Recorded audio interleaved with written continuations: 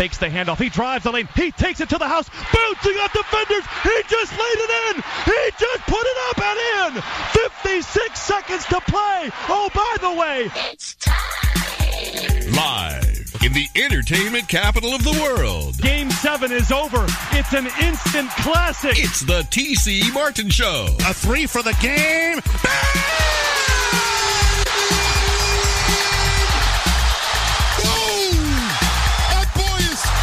It's time to get your daily prescription from the doctor, T.C. Martin. You gotta pinch me. The doctor is now in. Glad to have you with us on this Monday. Oh, yeah. Magnificent Monday, isn't it? We got the brackets out. It's our favorite time of the year, as we know. The next 3 weeks, the greatest 3 weeks in all of sports. Period. The greatest 3 consecutive weeks of sports. No doubt about it. March Madness, we're smack dab in the middle of it. The NCAA tournament, 68 teams, unveiled yesterday afternoon. The women's bracket got unveiled as well, too. That'll be exciting as we approach the beginning of April. Yes, a lot to do, a lot to talk about today as we talk about March Madness, the NCAA tournament. Big 7-footer's going to join us. He's dancing. He's happy. The Dons are in the tournament. Number 10 seed at that. All right. We'll talk to him about that. Kevin Kruger will join us. We'll recap UNLV's basketball season. Unfortunately, their season came to a crashing halt with their loss to Wyoming at the end of last week in the Mountain West Conference tournament. Too bad that that happened. And Matt Holt will join us a little bit later on from U.S. Integrity. We talk about the games, the point spreads, all of that kind of good stuff coming up here. Chuck Esposito will join us as well, too. And guess what? Baseball's back. That's right. It's back. It's official. Touched on that last week when the CBA and the deal got done. The owners, the Players Association, finally agreed on that nonsense. Steve Sachs will join us today. So, jam-packed show once again, covering it all. And, oh, by the way, Tom Brady's back as well, too. We'll dive more into that a little bit tomorrow as well, too. So, we've got it all. But this week, as you know, March Madness, one of our busiest times, great times we look forward to each and every year. We'll be at the Cosmopolitan in Las Vegas for Hoops and Hops, broadcasting live on Thursday and Friday, upstairs, Belmont Ballroom on the 4th floor, the best March Madness party ever. And it is fantastic. So we'll be up there with 4,000 of our closest friends broadcasting live. Great guests will be roaming through there as well, too, like we have each and every year. Last year we were in the Chelsea, which is the concert venue, because it was a scaled-down version. That was fantastic. So we were only with about 1,000 of our closest friends. But we're back to normal, upstairs, Belmont Ballroom, basically sold out. But it'll be a fantastic event. So the betting stations are up there, the food, the beverage, all of the big screens, the 22-foot screens. You will not hear an audio of any commercial being played during the 3 days of Hoops and Hops on Thursday, Friday, and Saturday. So we're looking forward to that. So, yeah, busy week. Guest lists galore all week long, starting today. And, of course, great guests all throughout the week as well, too. So tomorrow, Pete Gillen will join us from CBS Sports. Of course, the former coach over at Xavier Providence has done a fantastic job for the past 20 years. Over on CBS. He joins us. Lindy LaRock will join us tomorrow as well, too. We had her at the Cosmopolitan on Friday. We're going to visit with her one more time before they hit the road. And congratulations again to the UNLV women for winning the Mountain West Conference tournament. They garnished a 13 seed. We'll play the University of Arizona in Tucson. Pretty much what we talked about on Friday with her. Kind of expected that seed. But a great party, great event over at the Strip Landing there inside the Thomas and Mack Center with all kinds of food, beverage, and good turnout by everybody yesterday afternoon for the unveiling for the watch party there. So we'll talk to Lindy LaRocque again tomorrow. TJ Reeves will join us tomorrow as well, too, the Bucs sideline reporter, as we get the thoughts from him as well as the Tampa Bay Buccaneers front office and their thoughts about Tom Brady coming back for another season. I think that's great myself. Love to see Tom Brady back. It's great for the game of football. It's great for the NFL, and it's really great for the Tampa Bay Buccaneers. Here was a team that thought, okay, they may be going backwards. They may be sliding backwards here again. What are they going to do for a quarterback? Brady takes 40 days to decide, it's really not for me. You know what? I'm going to come back. How about that? Is that apropos that it took him 40 days to make up his mind, to actually change his mind and say, I'm coming back during the Lenten season? There you go. So for my Catholic brothers out there, my religious folks, they know where I'm talking about. There you go. 40 days. I thought that was kind of ironic. All right. Also, Marco D'Angelo, Scott Spreitzer will be joining us. Jay Schrader, Steve Berline. We incorporate some of our football guys who are also so into basketball as well, too. They will join us this week. Tracy Murray joins us. He's on the road, getting ready for he's back home right now as UCLA is in the NCAA tournament. So glad to see the Bruins in the tournament, number 5 seed. They are back. Are they going to have that magical run? So, yes, all those guys will be joining us during the course of this week once again. All right, let's talk about the NCAA tournament and what we learned from the seedings, the selection show yesterday. We going dancing already? You know I love this song. Love going dancing. All right, breaking it down for you by conference. The Big Ten had 9. Purdue, Wisconsin drew number 3 seeds. The Illini, a number 4 seed. Iowa, a very dangerous team, number 5 seed. Iowa takes care of business. They win the Big Ten Conference tournament yesterday. Michigan State and Ohio State not coming in with a whole lot of love or a whole lot of momentum. They're number 7.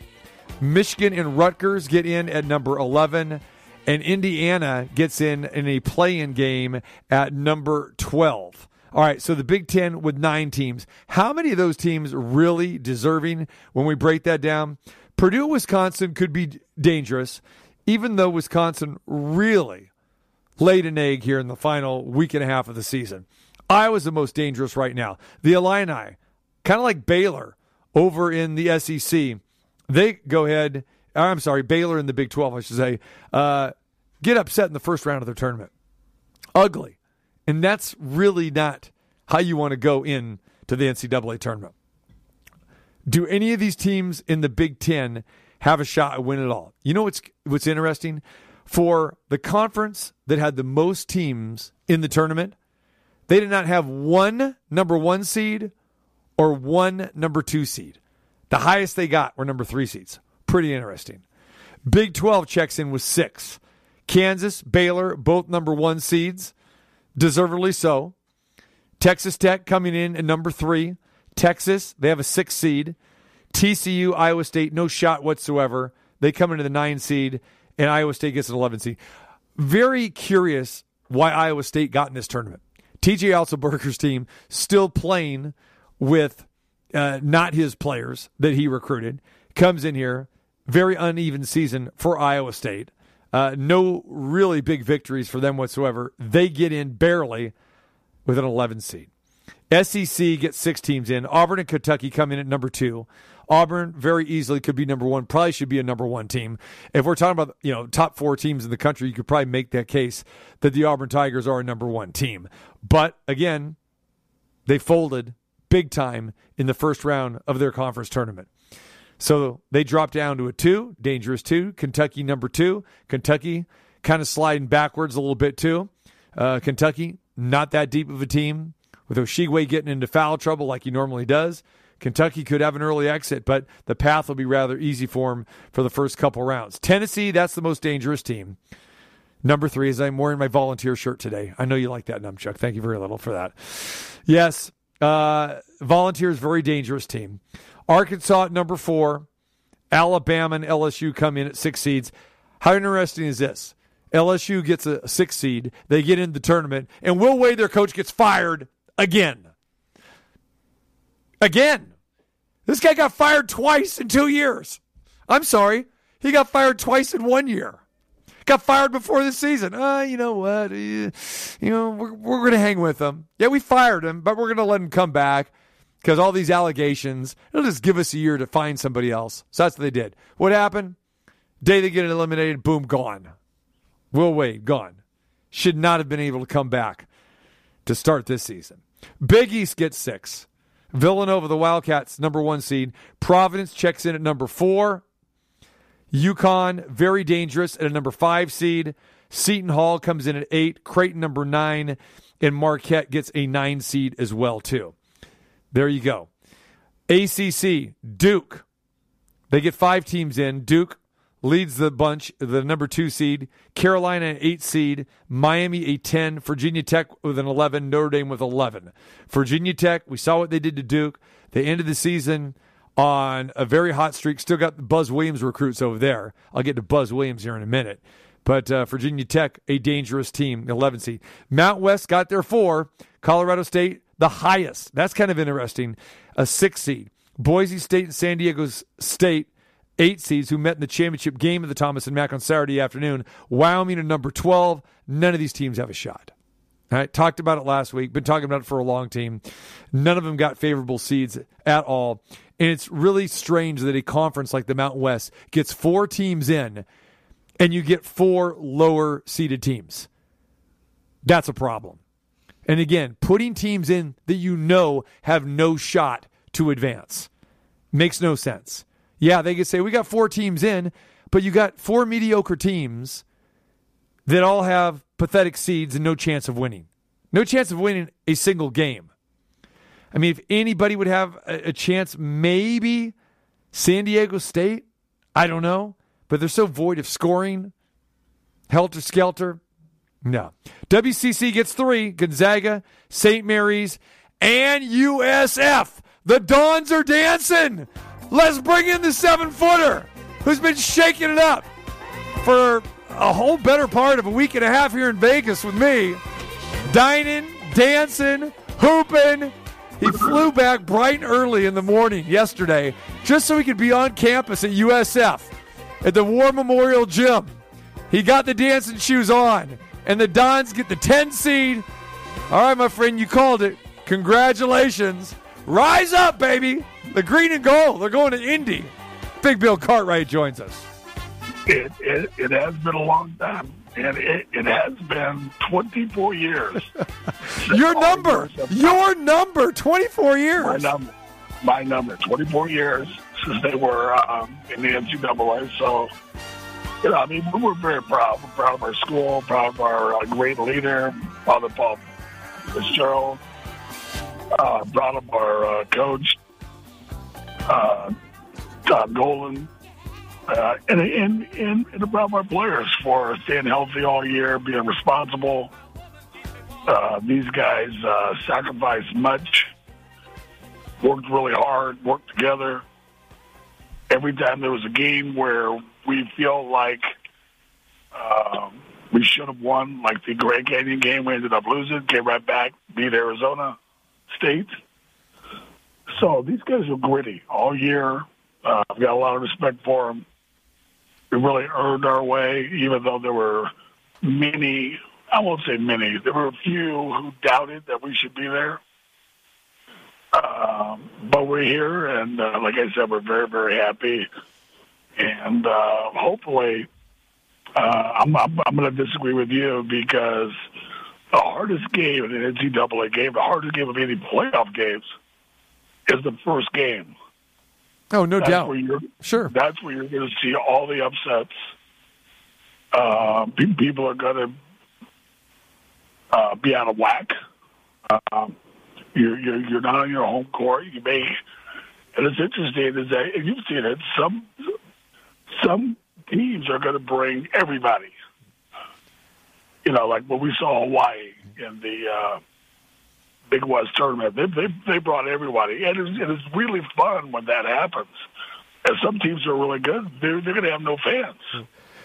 Now, hold on. What do you mean that you're disagreeing with me? What do you disagree? What did I say that you're disagreeing about?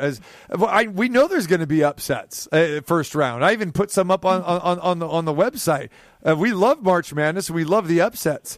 The only thing that I said is that the Mountain West Conference, I don't see them winning the game. Yeah, no chance because of their seeds and their matchup, and they're not very good teams. Well, that to me, I disagree with. No chance. Why are they even going? Yeah. Of course they got a chance. Everybody's got a chance. Yeah, everybody's got a chance. But if we're betting on these teams, again. And as you know, you guys got a number 10 seed. You'd much rather have a 10 seed, even though it's lower than an 8 or a 9. The 8 and 9 are just death. Nobody comes out for the most part, with 8 or 9. It's very, very rare. So you've got that flip of a coin type of game. That's a battle. It's not an upset at all, 8-9, because they're all evenly matched, and the point spreads reflect that. And then for your trouble, you get the number 1 seed. So with USF getting the 7 seed in Murray State, that's an interesting matchup. And then, once you get beyond that, then you're lined up, with a 2 seed who you'd much rather face than a 1 seed. But as we know, Bill, this is all about matchups. And, you cannot pick a winner of the tournament until you get a bracket sheet in front of you and you start, penciling out or penning the path of each team here. So, we're going to see upsets. We're going to have all kinds of buzzer beaters. We're going to have a great tournament. And in my opinion, we're going to have more parity in this tournament than we've ever seen. And it's for something that we have talked about. We spent a link talking about it on Friday's show, is that transfer portal. With that transfer portal, the way that it is now, teams are older now. They're more experienced. And this is going to give us more upsets, I think, than ever, because there's so much parity. There is not a clear-cut number 1, hey, this team's going to cut down the nets, or maybe this team. Even with the 4 seeds, you can make an argument or even say the number 2 seeds, that those top 8 teams, there's not much difference between any of those number 1 and 2 seeds. Exactly. So, and nobody really knows who's really healthy right now. Nobody really, and you talked about the matchups, which I totally agree with. Some teams just are not going to match up very well. And we're all going to be wondering what the heck happened and how they get beat. They just don't match up. Some teams are going to play bigger. Some teams are going to play smaller. I'm sure the coaching staff's looking at it right now to give their teams the best advantage. And it's a real chess game. The thing is about the NCAA games is that those guys really don't know each other. And that's what makes the matchups really tough. If they had an opportunity to play against them, they would really have a good feel, good sense of what they run and the players, but you just don't. So it just makes it really, really hard. So, and let's face it, some teams are just not going to play very well. Doesn't matter what they did during the regular season. Right now, this is everybody's record. It's 0-0. It's 0-0 right now. So you have an opportunity to come out and play your best basketball. And this is going to sound weird to you. Doing less during the course of the game, the guys doing less, and cutting down on the mistakes and the easy transition baskets is going to be better basketball than the guys who are going to try to do more. So I really like this time of the year. Guys are playing for everything. For most of these guys, the biggest game they've ever played in their life. Coaches do. So it should be a lot of fun. Looking forward to it. All right, so you guys were there yesterday at the War Memorial Gym. Got some good TV coverage yesterday. Talk about the festivities there. You were unsure exactly how it was going to go down and everything. Break it down for us. I saw some pictures, saw some video. How was the time yesterday on campus? Like you said, first time in 24 years. It had to be a celebration on campus there. Yeah, we didn't have that when I was here, so that's the thing that happens now. So you were asking me about it, and it hasn't happened in 24 years, and I was like, how in the heck should I know what's going to happen? So, but it was awesome. It was awesome. A lot of our fans came. Of course, we had our great president. We had our AD, Joe McDermott there. All the coaches were there. Both teams were there, guys and gals. Our gals team have been invited to go to the NIT, so we're very excited about that. And what a great reaction. I don't know if you could see it. You probably couldn't see it, but when they got selected, it was awesome for those guys. I was so happy. Those guys were jumping up and down. Fans were screaming. It was just fun. It was just fun that, you're rewarded for all your hard work. And, you're doing something once again that hasn't been done in a long, long time. So very, very proud of the accomplishment. Yeah, and there was some drama, too, because that went down to the final bracket that they unveiled on the television show yesterday, and we're getting down there. There was only, one other matchup after they announced. So they announced Murray State at number 7, and again, there's only that one more game after yours. Was it kind of nerve-wracking there saying, okay, are we going to get in here?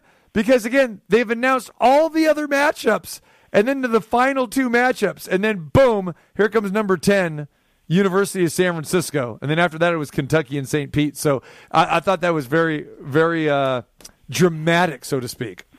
It was very dramatic. But, those guys had obviously been informed ahead of time that we're going to get in. And you couldn't see it, but, they flashed, with Jay Billis and those guys, a picture of us, USF. And so they knew we were waiting. So I'm pretty positive they wouldn't do that unless we were already told that we were in. So I wasn't worried. Even when I was in Vegas with you, I was telling you I'm not worried. I think we're in. We're already told that we're in. Yeah. So, and like I said, I'm just really happy with those guys. There's a lot of doubt on this year. This COVID thing was still around, and I was worried about injury, and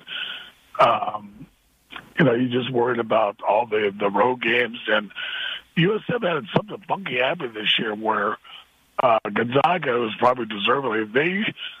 They played 2 less conference games, and St. Mary's and Santa Clara played 1 less. So we felt like that wasn't really fair to us because we made the time to make up some of those games. So we played all of our games, and we ended up being a half a game actually behind Santa Clara. So we were very upset. Coaching staff, AD and president. So that was an issue. No, as you should. That wasn't right at all. I mean, if you're going to have a conference slate, everyone should play an equal number of games. And it's happening in a couple other conferences. Happened in the Big West, one of the conferences that we were broadcasting last week.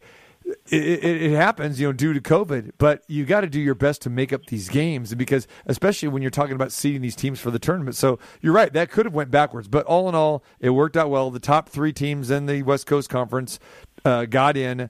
Gonzaga, St. Mary's, the Dons, very happy. All right, let's talk real quick about the draw here. Murray State.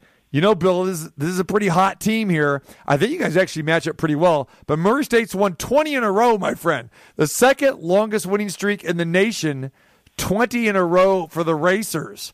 So how much homework is Todd and the guys doing here in getting ready for this game? And you're going to Indianapolis, my friend.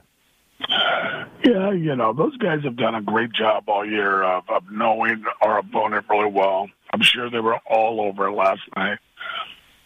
Their assistant coaches, and actually they've got some managers in there as well who, are getting the stats together. They get game tapes together. They're getting individual tapes together. So they'll have a great feel. And what's interesting is that if you're a coach at TCU, you know this, you always have somebody in that conference that knows that team really, really well, that knows the players really well. And it's amazing how that happens, that you got the president give you a great scouting report. So I'm expecting we'll play them well. And like I said, TC, what's the record right now? The season's over. Yeah. It's 0-0 Absolutely, right? It does not matter. And, these guys have only lost 2 games. So what does that tell me? That tells me they can lose. So it's just going to be a great game. I'm sure they're thinking the same thing, that they've got to prepare for us. So we've got a pretty veteran team too. So this is just going to be fun. It's just going to be pure fun. Yeah. Murray State only lost 2 games. They lost one earlier on in the season to East Tennessee State that kind of plays that helter-skelter type of game. But then they lost to Auburn by 13, 71-58. After that, they didn't lose another game. They reeled off 20 in a row. So like you guys, they played some tough non-conference, a couple tough non-conference opponents. But I think you guys are really pure images of each other. Now, the Dons shoot the ball much better than Murray State. From the field, Murray State's pretty good, but from 3, not that great. You guys are much better. So if you guys are hitting your threes, look out. Both of you guys are pretty similar on the boards as well too, and hopefully this will be a good showcase for your guards in Bouye and Shabazz. Yeah, like I said, we've been playing well. Shabazz just shot the ball extraordinarily well. And you've seen him. I'm going to say he's 6 foot tall, but he's not.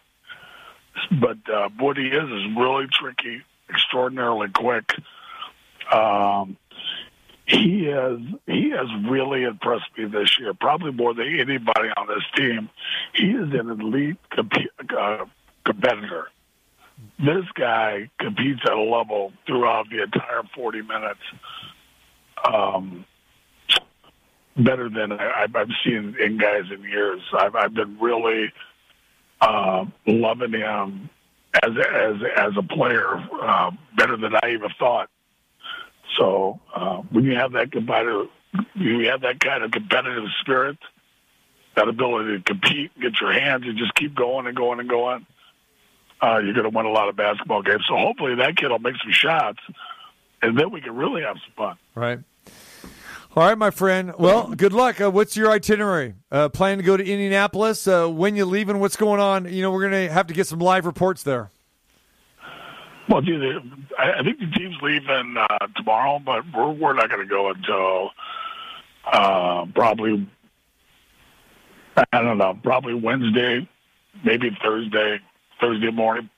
Probably Wednesday, get down there so we can settle in again. That's the Midwest. So as you know, when you're in the Midwest, you got to get yourself a good piece of meat down there. Oh, yeah. Well, if you need a couple spots in Indy, I can turn you on to a few nice restaurants down there in really walking distance from the arena as well, too. So yeah, as you know, we used to go to Indy all the time. Yeah. So yeah. There are some great steakhouses. There's some great restaurants, especially downtown. And, right. You know who you're going to have to hook up with, and I'll go ahead and make the phone call. You're going to have to hook up with our good friend, okay, the doctor of dunk himself, Darnell Hillman, our boy, Sacramento Sports Hall of Famer, the guy who won the very first slam dunk contest. Yeah, Darnell's there, right there in Indianapolis. So you got to hook it up with him. He is the man. Amazing athlete. He's a heck of a lot better athlete than I was. I'll tell you that. Nobody acknowledged me for dunking the basketball. This is true, man. They just they acknowledge you for just clearing out people with your elbows. There you go. Yeah. So you got to hook that up because it's going to be busy right now too. So maybe he can sneak me in. Sneak my group in. All right. You're going to have a good weather forecast, too. Like our meteorologist at large here comes out here, Numchuck, with 71 degrees on Wednesday, 70 on Thursday. It's going to drop a little bit on Friday. Got a low-pressure system there coming out of the northeast. Be down to 51 on Friday. So there you go. Wow, in a little rain. That's shocking. Yeah. That's shocking. That's incredible weather. So be happy with that. I got you. All right, and then hopefully then you and I will reconvene again in San Francisco for the regionals. Look forward to that. And how great would that be? with the, if the Dons can end up that way too. So we'll see. And then we got Final Four coming in a couple weeks down in New Orleans. So, yeah, we're going to be doing some traveling and looking forward to all this, my friend. All right, congratulations again, man.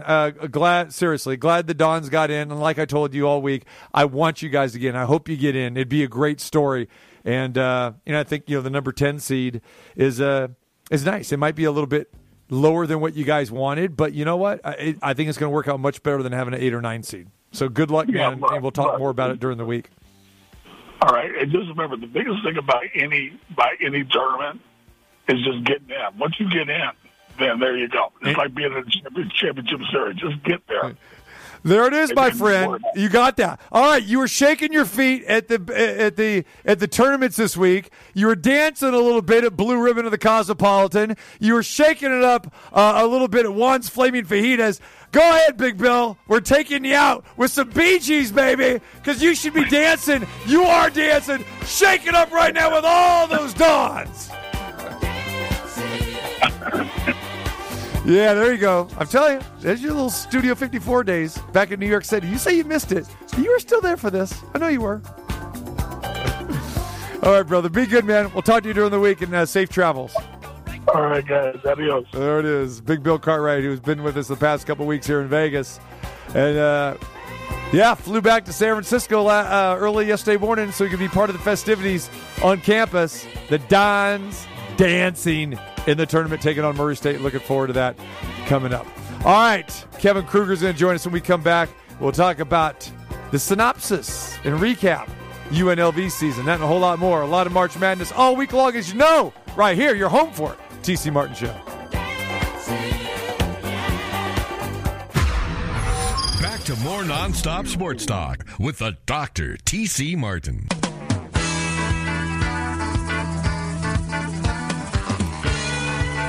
Come on out and join us Thursday and Friday at the Cosmopolitan in Las Vegas for the best March Madness event ever. Each and every year, it's Hoops and Hops at the Cosmopolitan in Las Vegas.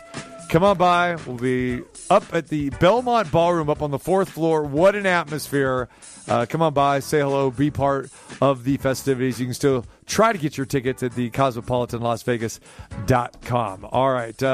Like I said, action-packed guests all week long covering March Madness from the TV side, the coaches side, the former players all join us this week. And right now, let's talk to a guy who knows something about March Madness, of course, the former UNLV Runner Rebel and the current head coach of UNLV, our good friend Kevin Kruger.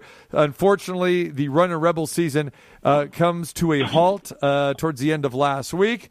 And Kevin, appreciate you taking the time to join us, my friend. How you feeling? Yeah, I'm feeling good. I appreciate you having me on. Well, always, my friend. I mean, it's always great having you on. You've been very gracious with your time. It doesn't matter, smack dab in the middle of the season, the middle of a tournament or whatever. You've always been there for us, and even before the season, got underway. Always appreciate you, man. And I know that, the last few days probably have had to be tough for you because of the way the Mountain West Conference tournament ended for you. So I just kind of want to go back and let's talk about the game. We go back to that game against Wyoming. Thomas and Mack Center was electric, and it really had that feeling of, okay, this is a tournament game. And we know Wyoming brought a lot of people like they normally do.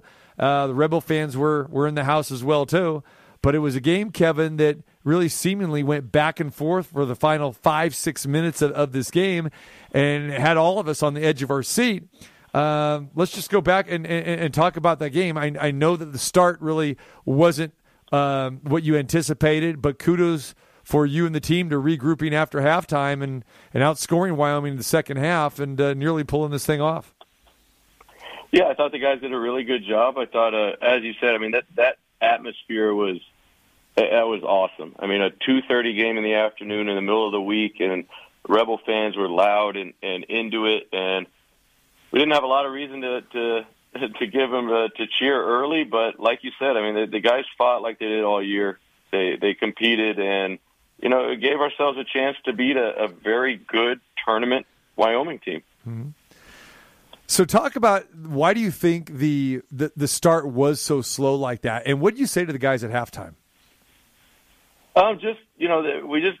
You got to give credit to Wyoming, of course. I mean, they had us doing things that were a little more reminiscent of what we were kind of playing like at the beginning of the year, a little stagnant. We were allowing them to kind of dictate what we were doing offensively, and I thought at halftime when we took a breath, because it's really hard as the game's going on and emotions are going to kind of take that deep breath. But I thought at halftime the guys did a really good job and just kind of recognized the difference and the adjustments that needed to be made and really just went out there and competed like crazy to put ourselves in the position to hopefully beat them. And Wyoming, hats off to them. They made big plays late. Both teams guarding each other really well, score in the 50s. They just made a couple of shots late to earn it. Mm-hmm. So 18-14, you guys end up. Recap this season in your thoughts and your words here. I just keep going back to just so proud of the guys for everything they did to fight and compete. We knew from day one this was a group that wanted to come to Vegas and to UNLV with expectations and with a role and have a responsibility. And a lot of guys didn't necessarily have it to the level they wanted at their previous school. And to never splinter and to continue to get better throughout the year. I mean, there was a number of times that we could have gone our own directions, and guys, didn't have to stay together. They didn't have to kind of cheer for their teammate when, maybe they weren't playing as much as they should, or a teammate was struggling and they felt they could help more, but they continued to lift each other up. And I just couldn't be more proud of those guys that are, especially the ones that are going to leave here saying that they played at UNLV. And of course, with the group coming back, they know what it takes now. They know what we expect. And so we're hoping for a great springboard into the spring and summer. What was the best part of the season for you, Kevin? I mean, heading into your first season as a head coach, now that you look back, what are you going to hang your hat on? I think looking back on it, just, the guys coming in here and having a good time, having a good experience, having fun, and just how much they worked at it. They put a lot of trust in us and me in my first year. And I thought, that's something I'm going to remember forever, just how much they were willing to be a part of the Rebel family and the team, trust me, trust the staff, and continue working at it. We wanted to go to the NCAA tournament, but, like a lot of teams in the country, we dealt through with injuries, we dealt with the COVID pause, and there are, of course, some what-ifs, but I think, this group's they're going to be able to put their head down at night, go to sleep, with knowing that they gave what they could to UNLV, and I think the last 5 weeks of the season, we really saw what this team could be capable of. Kevin Kruger joins us, the head coach at UNLV, and the Rebel season comes to an end with a loss in the Mountain West Conference tournament last week to Wyoming.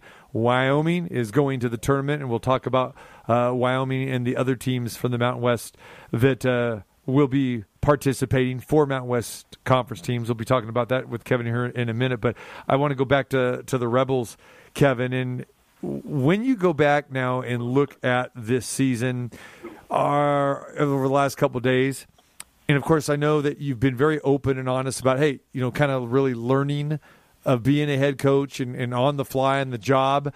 Are you looking back at anything saying, okay, let's see, well, maybe I wish I would have done something different? Any element with that whatsoever?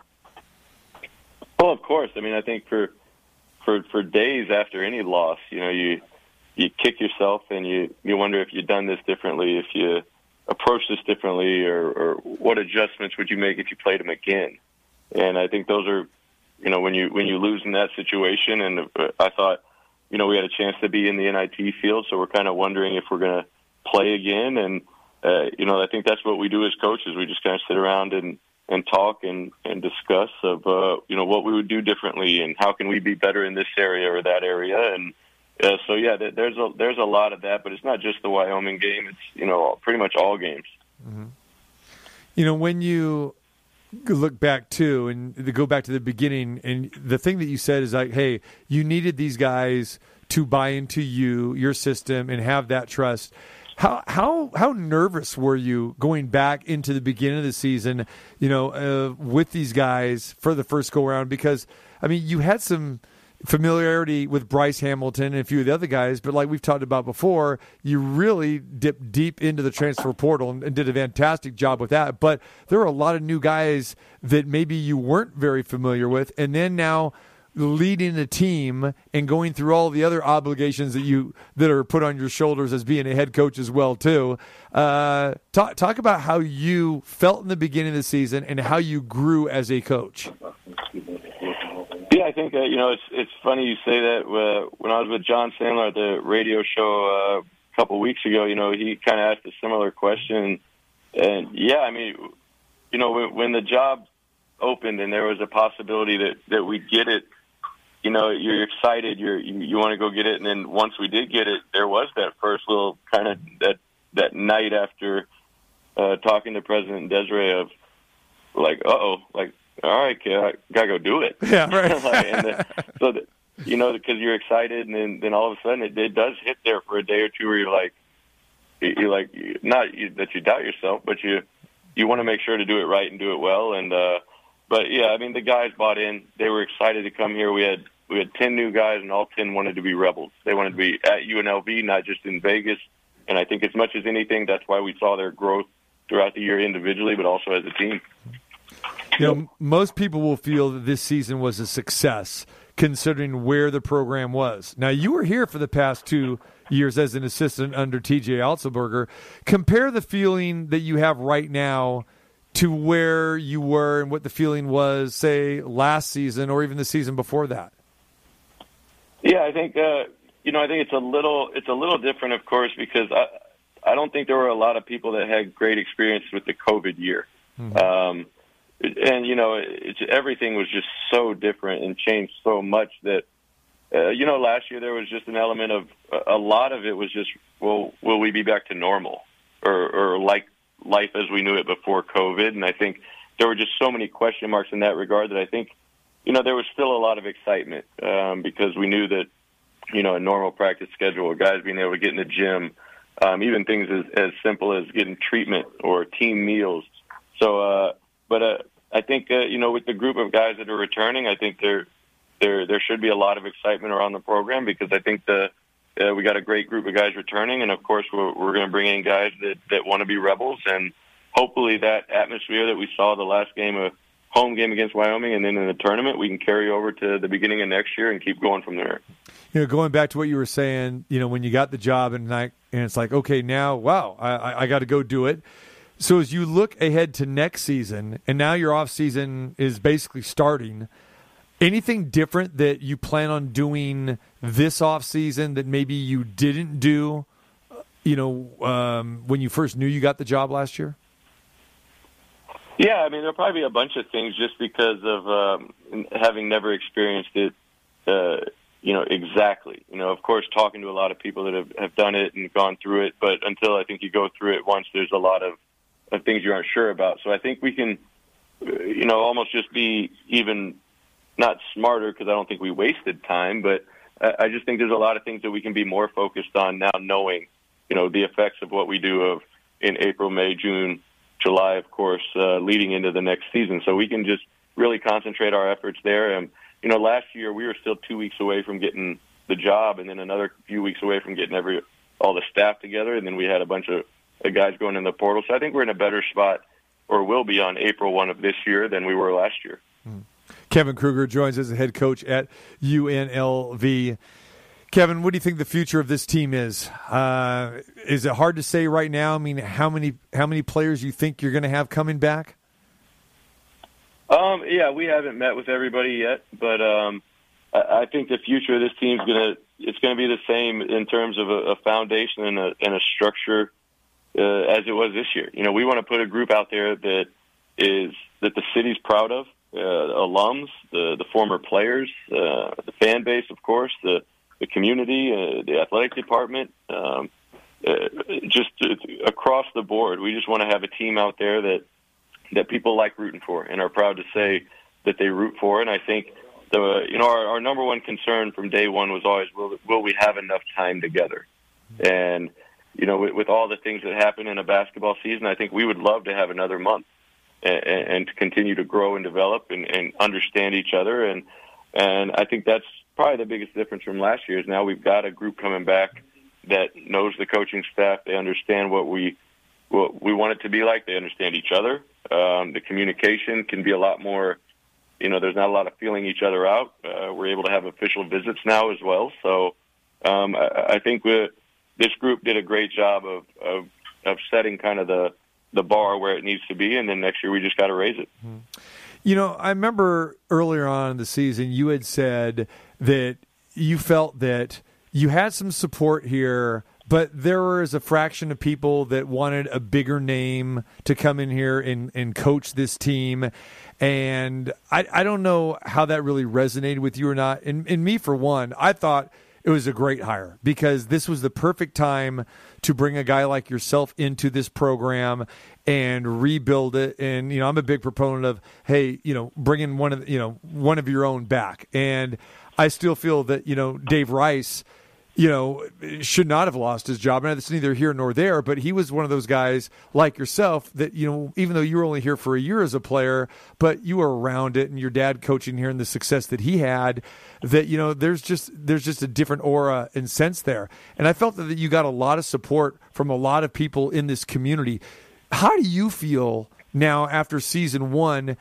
Where was your support level? Did you feel the love, and do you feel the support that you've got from boosters and fans? Oh, I felt nothing but support, really. I mean, the people that were kind of in my quote-unquote circle, to call it, I thought were excited, but also I had a lot of people talking about, telling me, it's not easy. You got to do this, you got to do that, and, there's going to be people that doubt you guys, but I think, especially looking back on the year, of course we had COVID restrictions, but as the year went on and the support just within the Thomas and Mack, as it grew, I think I couldn't be happier with how the city came out and supported the guys and let them know they were behind them. And kind of like we said a minute ago, hopefully that's the starting point for next year. And because we told everybody coming here that this city, they love UNLV and they'll come support you. And you just got to go out and play really hard and show everyone that you're willing to, do whatever you can to help UNLV win. And so I thought I couldn't be happier with the support and with the fans, how they came out, and we just got to do what we need to do to get it kind of start next year where we finish. We had Lindy on the show, Friday, and congratulations to her and the women's team. And we were talking about the transfer portal, and I brought up, the way you work the transfer portal, and I thought it was just amazing of the type of players that you could get through that. And so we were talking about now, like on the women's side, on how so many people or players, future players, are contacting her and her staff now, and everybody wants to come to UNLV, especially when the programs are winning. Doesn't matter if it's men's or women's or whatever. Are you starting to see that yourself here, or maybe increasing in players, or getting phone calls from whether it's players or parents or people that are representing these players, because it just it's so much freedom now with the transfer portal where players don't have to sit out anymore, that players can go anywhere at any time right now. I think so. I think, but all because of the job the guys did this year. Yeah. I think, we've obviously, as I've said, all the time, Vegas, it's the best city in the world, and there are people that are interested, I think, in Vegas, in large part just because of the way the guys played this year. They had a great kind of you're showing of they look like they're having fun competing, and and what better place to do it than Vegas. But yeah, I mean, with what Lindy did this year, I can't imagine that there'd be a lot of better destinations than to come to Vegas and play for Lindy. I mean, those girls are having fun. They compete like crazy. They're winning, And, Thomas made an unbelievable showing at the conference championship game in the tournament. So I think the portal, we're going to have a lot of people interested, as teams start to lose and guys start to look for greener pastures. Right.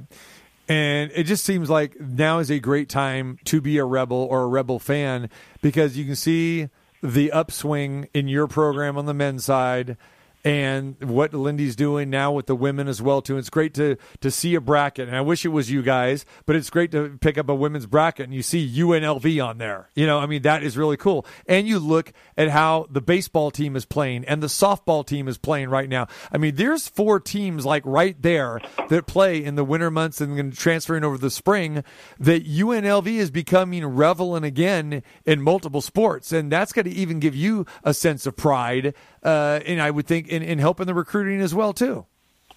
Well, without a doubt. I think, anytime you can have a whole bunch of teams winning, it just brings a good attention to your school, to the athletic department. And, with the job, even with that Ricky and Maddie do on social media of kind of showing the lighter side a little bit of the guys, that it's not just all the time in the practice gym, but, the guys get to show their personality a little bit and have fun with each other. And, that's kind of what we're trying to, let people know, is that it's a great experience. It can be a great time. It should still be fun.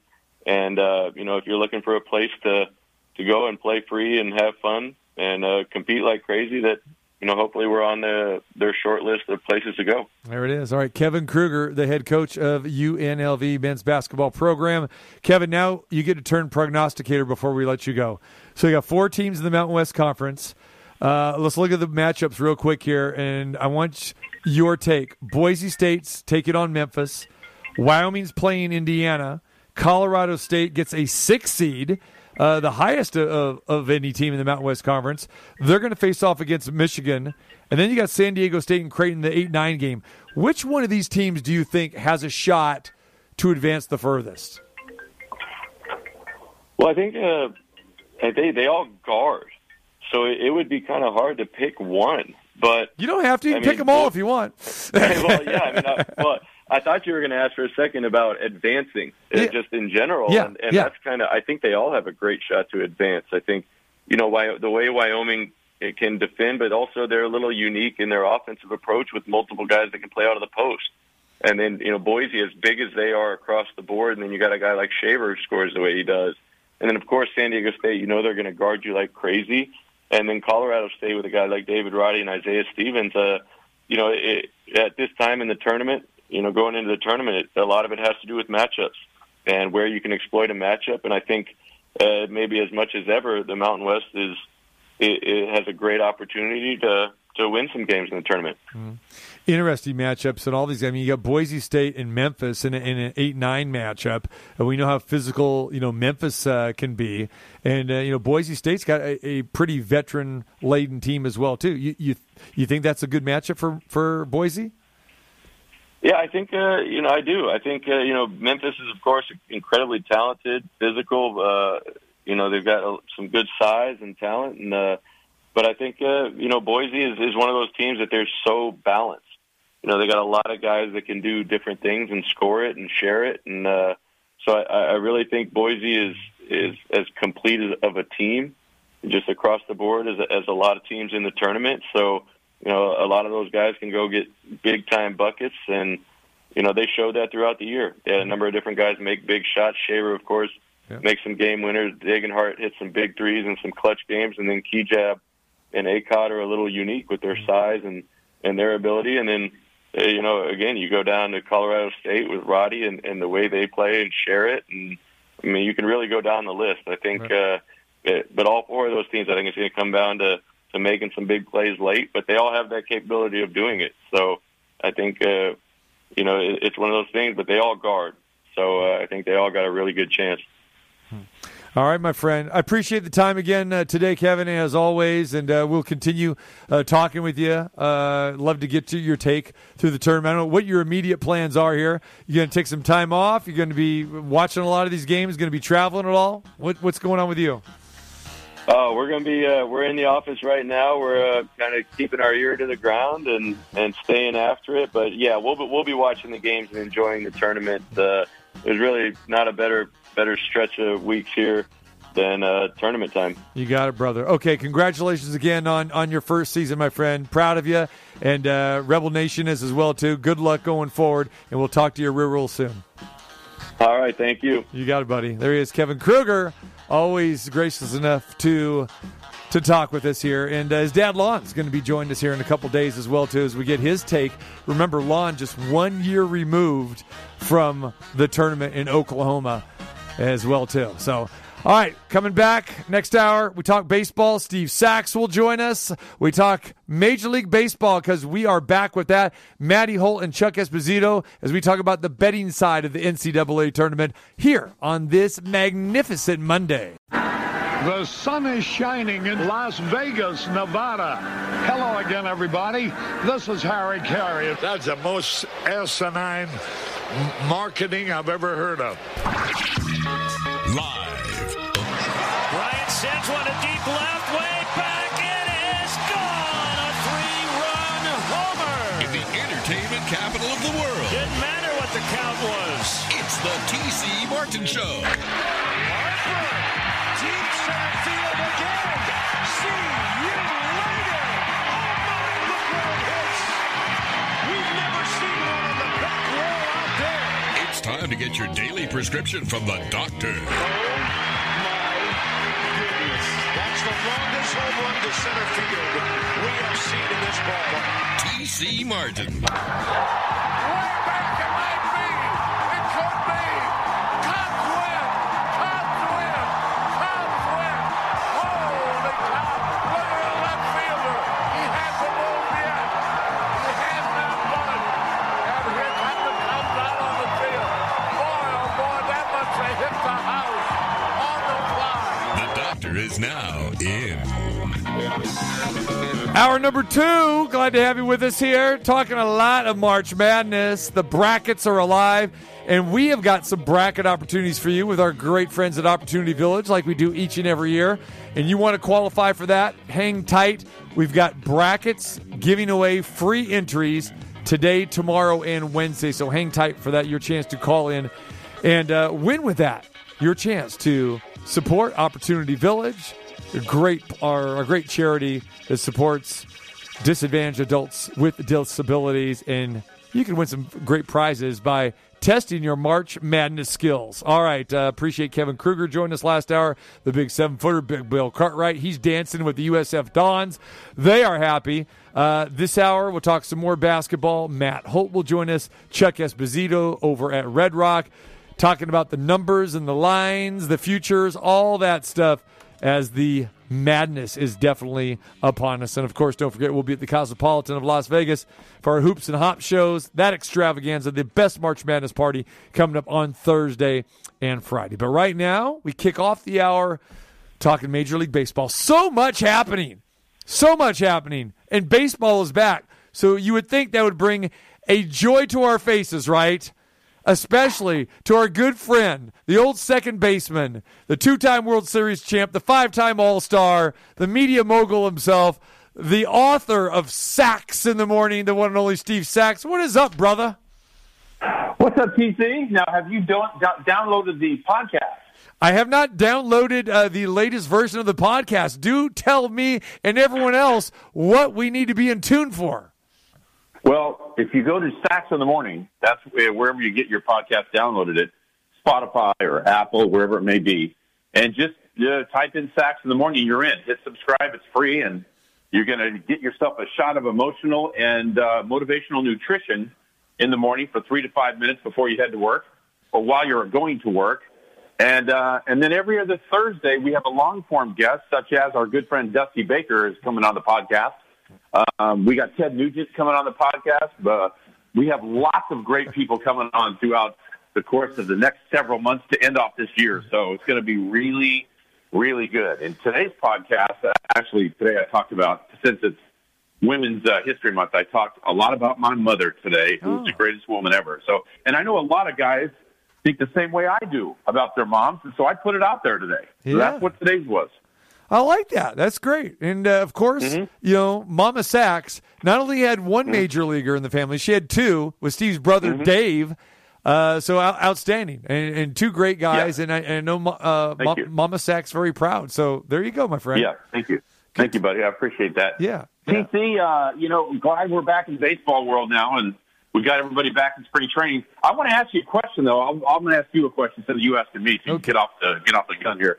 What genius over with the Atlanta Braves decided not to sign Freddie? Hey, look, I love Matt Olson, but what genius decided not to sign Freddie Freeman? Please tell me. I am speechless, my friend. I have no answer. I just don't get it. You can take every number you want and all your analytics, and you can shove them, because I don't need to have a doctor tell me the reasons why I'm not signing Freddie Freeman. I would have said, how many years you want, how much? Okay, just write him a check. That's what I would have said. And the other genius question I have today is, did you hear Joe Madden wants to play Mike Trout at a corner position? How did he come up with this genius idea? I mean, Mike Trout came on the airwaves today, and he said, "I'll be playing center field for the Angels this year." I think whoever decided to do that, whether it's Joe Madden or somebody else, need to go have a glass of wine, kind of rethink that quote that you made about Mike Trout playing a corner position, and go to Mike Trout and say, "Hey, Mikey, my bad. I rethought the thing. You're right. You would play in center field."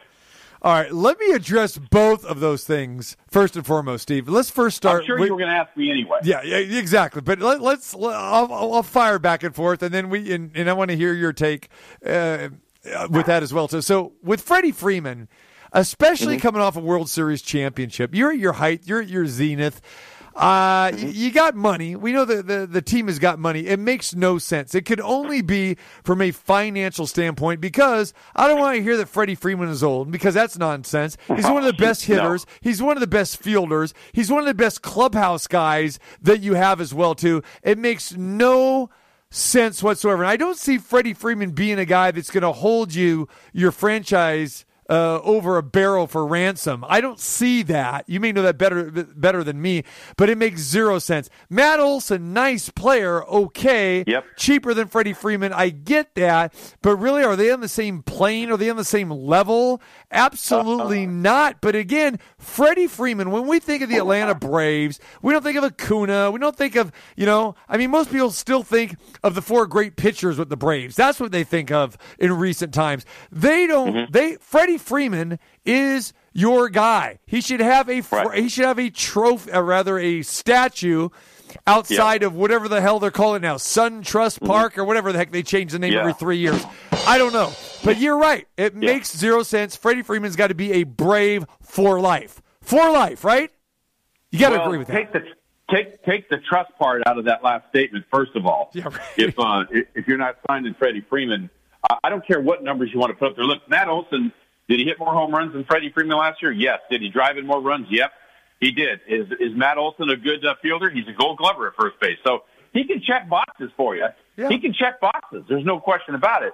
But he's not Freddie Freeman, and Freddie Freeman means a lot more than just checking boxes. We all know Freddie Freeman checks every box there is. He's one of the best first basemen in the game.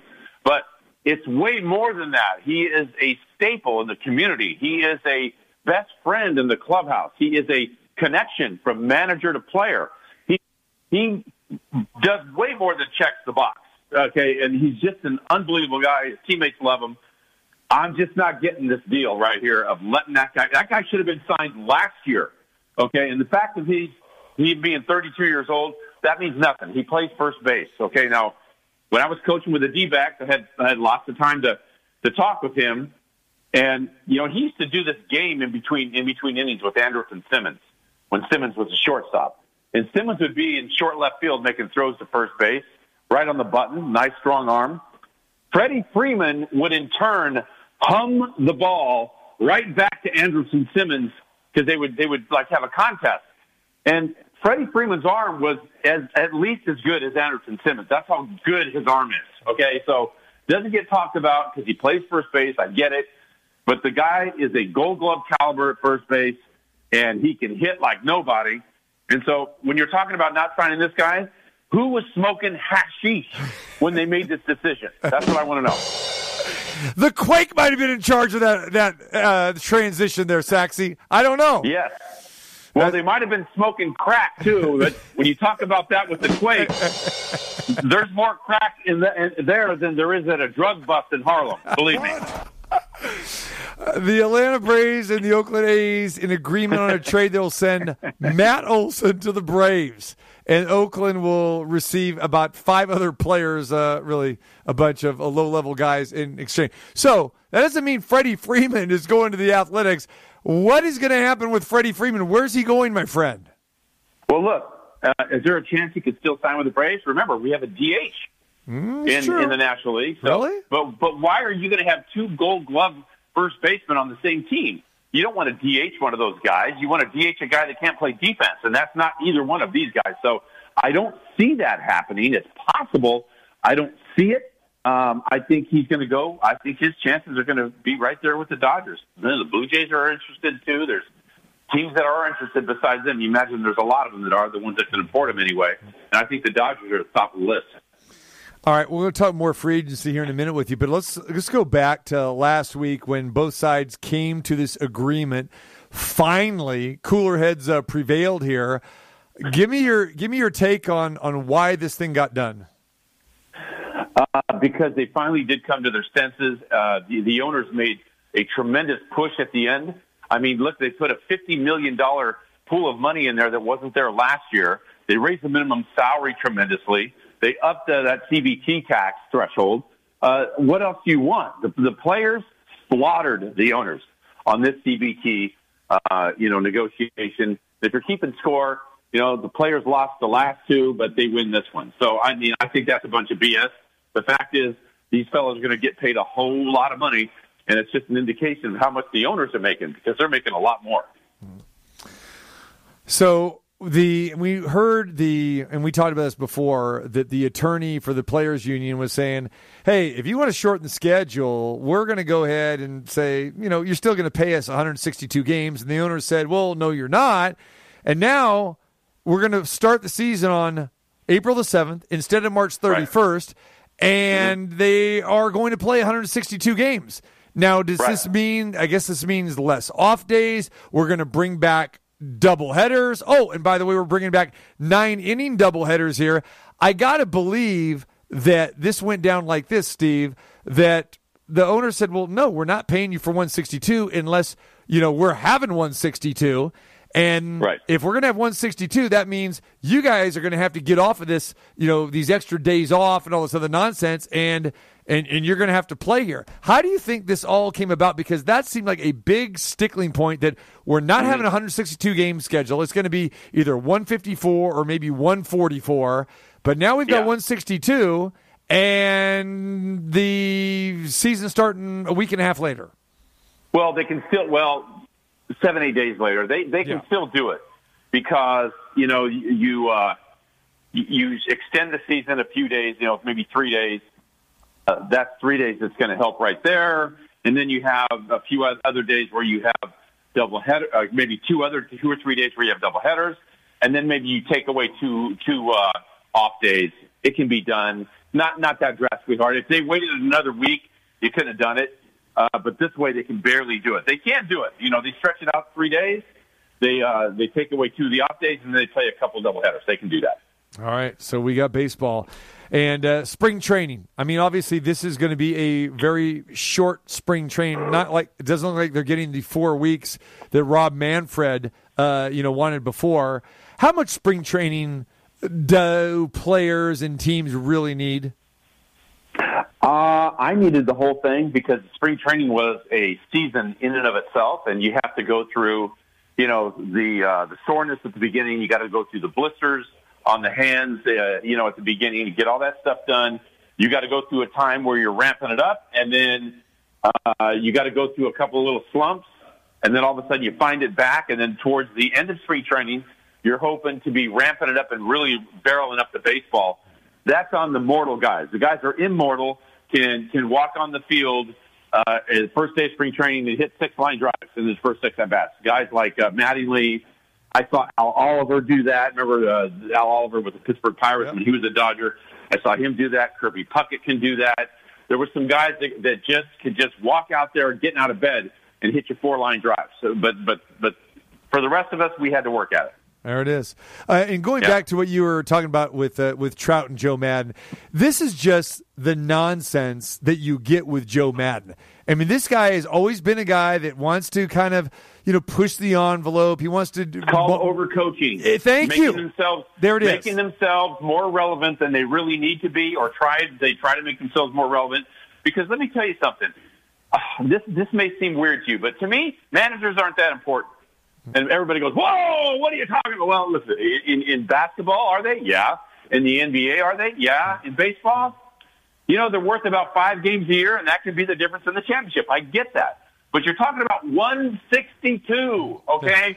Never one time in my career did I say, oh, man, if it wasn't for that coach or that manager, I would have had a completely different year. Oh, my God, I wouldn't have struck out that time if it wouldn't have been for Lasorda. I've never said it. So in baseball, it's a bit different. What I want them to do, throw me batting practice, hit me some ground balls, put in their 2 cents about what I'm doing, my help or whatever, and then get the hell out of the way. Just move out of the way. I know what I'm doing here, but, it's not that way in the NBA or in the NFL. It's different. But baseball, it's a long haul. Just throw me some BP, hit me some grounders, and just move. And hence the term manager. That's why we don't have that term in any other sport. We have coaches because a lot more coaching going on. Manager is the guy that manages the innings, manages the lineup, pencils in the lineup, that sort of thing. So there might be something to that where that terminology comes from. But I understand exactly what you're saying. But, back to Joe Madden, it's just, again, he's always wanted to be avant-garde. He wanted to, again, I'm going to go ahead and bat the pitcher, 8th instead of 9th. Oh, I think that's a cool idea. You must be deep, and you must be a lot deeper than us. Boy, we sure didn't think of that. Yeah. God, come on. Always made me sick. So, I almost threw up in my compliance issued mask that I wear now. I almost threw up in it. Yeah, you know what I mean when I heard that. Yeah. Masks are you still have to wear the mask now? Is that still an issue for you? I don't wear them. I don't ever wear them because number one, they don't work, and number two, for the most part, thank God. This is nothing to take for granted, but I don't hear anything about COVID anymore, and thank God this horrible thing is on the way, way, way downside now because, it was a horrible thing for this country and for the world. But that thing, I think we beat the hell out of it. I think it's pretty much gone. Yeah. Oh, COVID's in halftime right now, or maybe in a labor dispute. There you go. That's right. All right. And, That's right. And Steve Sachs, did you realize that the Major League Baseball lockout was longer than Tom Brady's retirement? Oh, that's right. How about that? That's a good one. Hey, listen, TC, I don't know if you knew this. I don't know if your listeners know this, but I'm partnered up with the Saks Underwear Company. And in case you don't know about Saks Underwear Company, you just go look it up. It's my name plus 1X, SAXX. All right, a fantastic company, and we're partnering up with my podcast and doing the All-Star Game party in Los Angeles this year after the All-Star Game at the JW Marriott. It's going to be a massive party, and Chris Daughtry is going to be the musical entertainment at the party. So. This is going to be big time. Look at you. You dove into the underwear. That does not surprise me that you dove into the underwear. Very nice. And Saks XX. Well, listen, the thing about them is they have what's called ballpark technology. it keeps the boys in place. Yeah, that's right. That's part of their underwear schism, if you will. It keeps the boys in place. And it's legit. You go into Nordstrom. They're in Nordstrom. They're everywhere. They're a big, big, beautiful company. So when you were telling me earlier today that you're going to send me some swag, is that what you were planning on sending me? You're going to send me some underwear? I'm going to send you some Saks in the Morning swag, and a couple hats, some mugs and stuff, and I'm going to throw in some Saks in the Morning underwear with their ballpark technology. And so you can tell me what you think about that. I love that. So just so we're clear here, so for the Quake, is that spelled SAXXXXXL? Yeah, and they for the Quake, they made them with bed sheets, but they're still good. The Quake can still wear those. Hello? Yeah, no, we're here, all right. Okay. Yeah, but they're still good. I mean, SAXXX.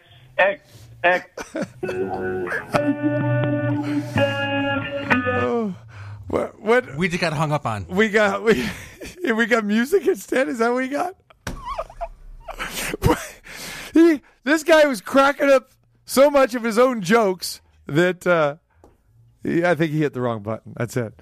I don't know. I don't even know if we can come back from that type of conversation. We're sitting here. We're talking free agency. We're talking about Joe Madden being a goofball or a jerk off, and then we come back out with Sax underwear. Yes, outstanding. They're the best. Yeah, and their ballpark technology. I swear, it's what they talk about, and it works. I'm wearing them right now. Keeps the boys in place. Seriously, I want to know how you got into this. Whose ingenious idea was this? It is ingenious. Listen, let me tell you what. The name Sax and the underwear company named Sax, it's not just happenstance that something like this could come together. Why shouldn't it happen? They're talking about sport that I played in ballpark technology. It's a perfect fit, no pun intended. I believe this is the first time that we had multiple use of ballpark technology regarding underwear, and we had schism in this interview as well too. Yes, that's right. I'm trying to expand the vocabulary, the vernacular. Yes, and it's great. And they're going to be I think they're going to be in spring training with us too. So we're going to spring training to Florida and probably to Arizona this year to cap it off. So we're going to be giving out the underwear to all of the players, and they're going to be able to experience the ballpark technology. Fantastic. Numchuck already has his credit card out. He says he can get a Vibe 3-pack for a mere $65.95. Exactly. Is that what it is? Yeah. See, if you go through me, $85. I'm sorry, $85.95. Man, my eyes are bad. I might be able to get you the company discount, but look, the thing about it is people pay $85 because it's worth it. Really? I mean, absolutely. Okay. When you put on these underwear and they start to caress your, it's unreal. That's right. You got to protect the sacks. That's what you got to do. That's right. That's a good one. That's what we do here, my friend. It's like we're turning two. You and I are just turning two here. TC, it's not only underwear, but they have outdoor wear too. Activewear, loungewear. Yeah, they have all kinds of stuff like it. It's not just underwear. I love it. All right, there it is. Sax in the Morning, wherever you download your podcast, get them. It's a great nutrient to start your morning. Right. And there it is. And I know of emotional nutrition. And I love this because you do like what I do. You incorporate the music into the sports. You've got the business finance. You got all aspects, my friend. It's beautiful. But when you're dialing in, my man Dusty Baker, and then Ted Nugent. I mean, right, like that. On. And you got to tell Dusty that because you know what a big music guy Dusty is, just like us. I mean, he's a Ted Nugent fan as well, too. There you go. Well, listen, Ted Nugent's coming on in late April. So, we got like about a month, a little bit over a month for him. We should be getting Dusty any day. I may be doing him when I go down to Florida or maybe through Zoom, but he's coming on the podcast. Let's see who else. I'll tell you who else we have on the radar besides those two. Michael Jordan, Shaq, Rob Lowe, Andy Cohen, Snoop Dogg. Those are just a few that we have on the radar right now for the Sax in the Morning. There it is. He's busting out the big ones. The big ones, perfectly fit inside the Sax underwear. You got to love it. That's right. Remember, ballpark technology, that's where it's at. Ballpark technology for the 7th time. There it is. Right. Oh, and you got to be happy, Steve Sax. We have no more softball. No more girls softball in extra innings anymore. It's gone. The 7-inning doubleheaders are gone. They finally got it right. It took them 90-plus days and a bunch of haggling over nonsense and lose part of spring training. And a lot of people lost money with those jobs in Arizona and Florida, but the morons got it together. I think Rob Manfred was fearing that people were going to hunt him down and pop his tires in his car or something. But hey, look, we're back to original baseball. There's no more softball rules. And I think people are ecstatic about that. Watch them go out and buy some underwear. There it is. Protect the sacks, ladies and gentlemen. There. Protect the ballpark technology. You got to love it. That's it. I love That's it, man. I love it. Right. All right. Enjoy yourself, man. We're going to have a little Ted Nugent as we go out here today. So some party words. Send us out, Steve Sachs, with some party words as you have a little cat scratch fever going in the background. Send us out, my man. Go ahead. Cat scratch fever. Cat scratch fever. That's on your 70s on 7 channel as you're kicking back by the pool. And it is pool weather now in Sacktown, right? That's right. Well, out by the pool, listening to Cat Scratch Fever on your Sirius dial. That's the way you go. When are you coming to Vegas? All right, let me reciprocate with some great food for you, my friend. Come on. I would love to. Hey, listen, I got my buddy Sal down in Vegas. My friend JC down there. I got to come down to Vegas and see you guys. Hey, listen, if I come down, can I come into the studio and do the interview? 100%. We're going to have you at the Cosmopolitan in the sports book. Where you come on a Friday. We'll do that. Well, that sounds good. I'll stay the weekend. Yeah, there you go, brother. Just let me know. ASAP. Get it together here. Let's go. I love it. Okay, let's rock. All okay, right. guys. Thanks for having me. There you go. Underwear for everybody. There it is. Hey, Sax, real quick. Yo. If you come in studio, I'll let you sit where Quake sat. That's true. Oh, good. Now, when you got the seat for him, was that like one of those John Deere tractor seats, or was it just what was it? Oh, it's definitely a bigger seat than normal. I will. Okay, I'll do that. Make sure I'll you sit with a Quake sat. Okay, here's what you got to do though, Steve. Okay, if I got to pay for it, it's fine, or we'll let Numchuck pay for it. Make sure that we send Saxy Quake's address, and you have to send him some Sax XXXXXL underwear. Okay, I'll see what the biggest size they have. Yeah. I'll ask them. Or maybe you could get two to tape them together or something like that. Okay, I'll find out. There you go, brother. All right, man. Much love. We'll talk to you soon. Get here. Take care. All right. There he is, Steve Sachs. The two-time World Series champ, 5-time All-Star. You never know what's going to transpire with our all-star guest crew. We got to send Saxy a bracket, too, as well, too. I didn't even know this today. I had no idea that I was going to get underwear in the drawers today. I had no idea that was coming. But it's out. It's there. We'll get some normal guests when we come back. Matt Holt, Chuck Esposito next. Come on, let me put some water on your balls. More from the master debater.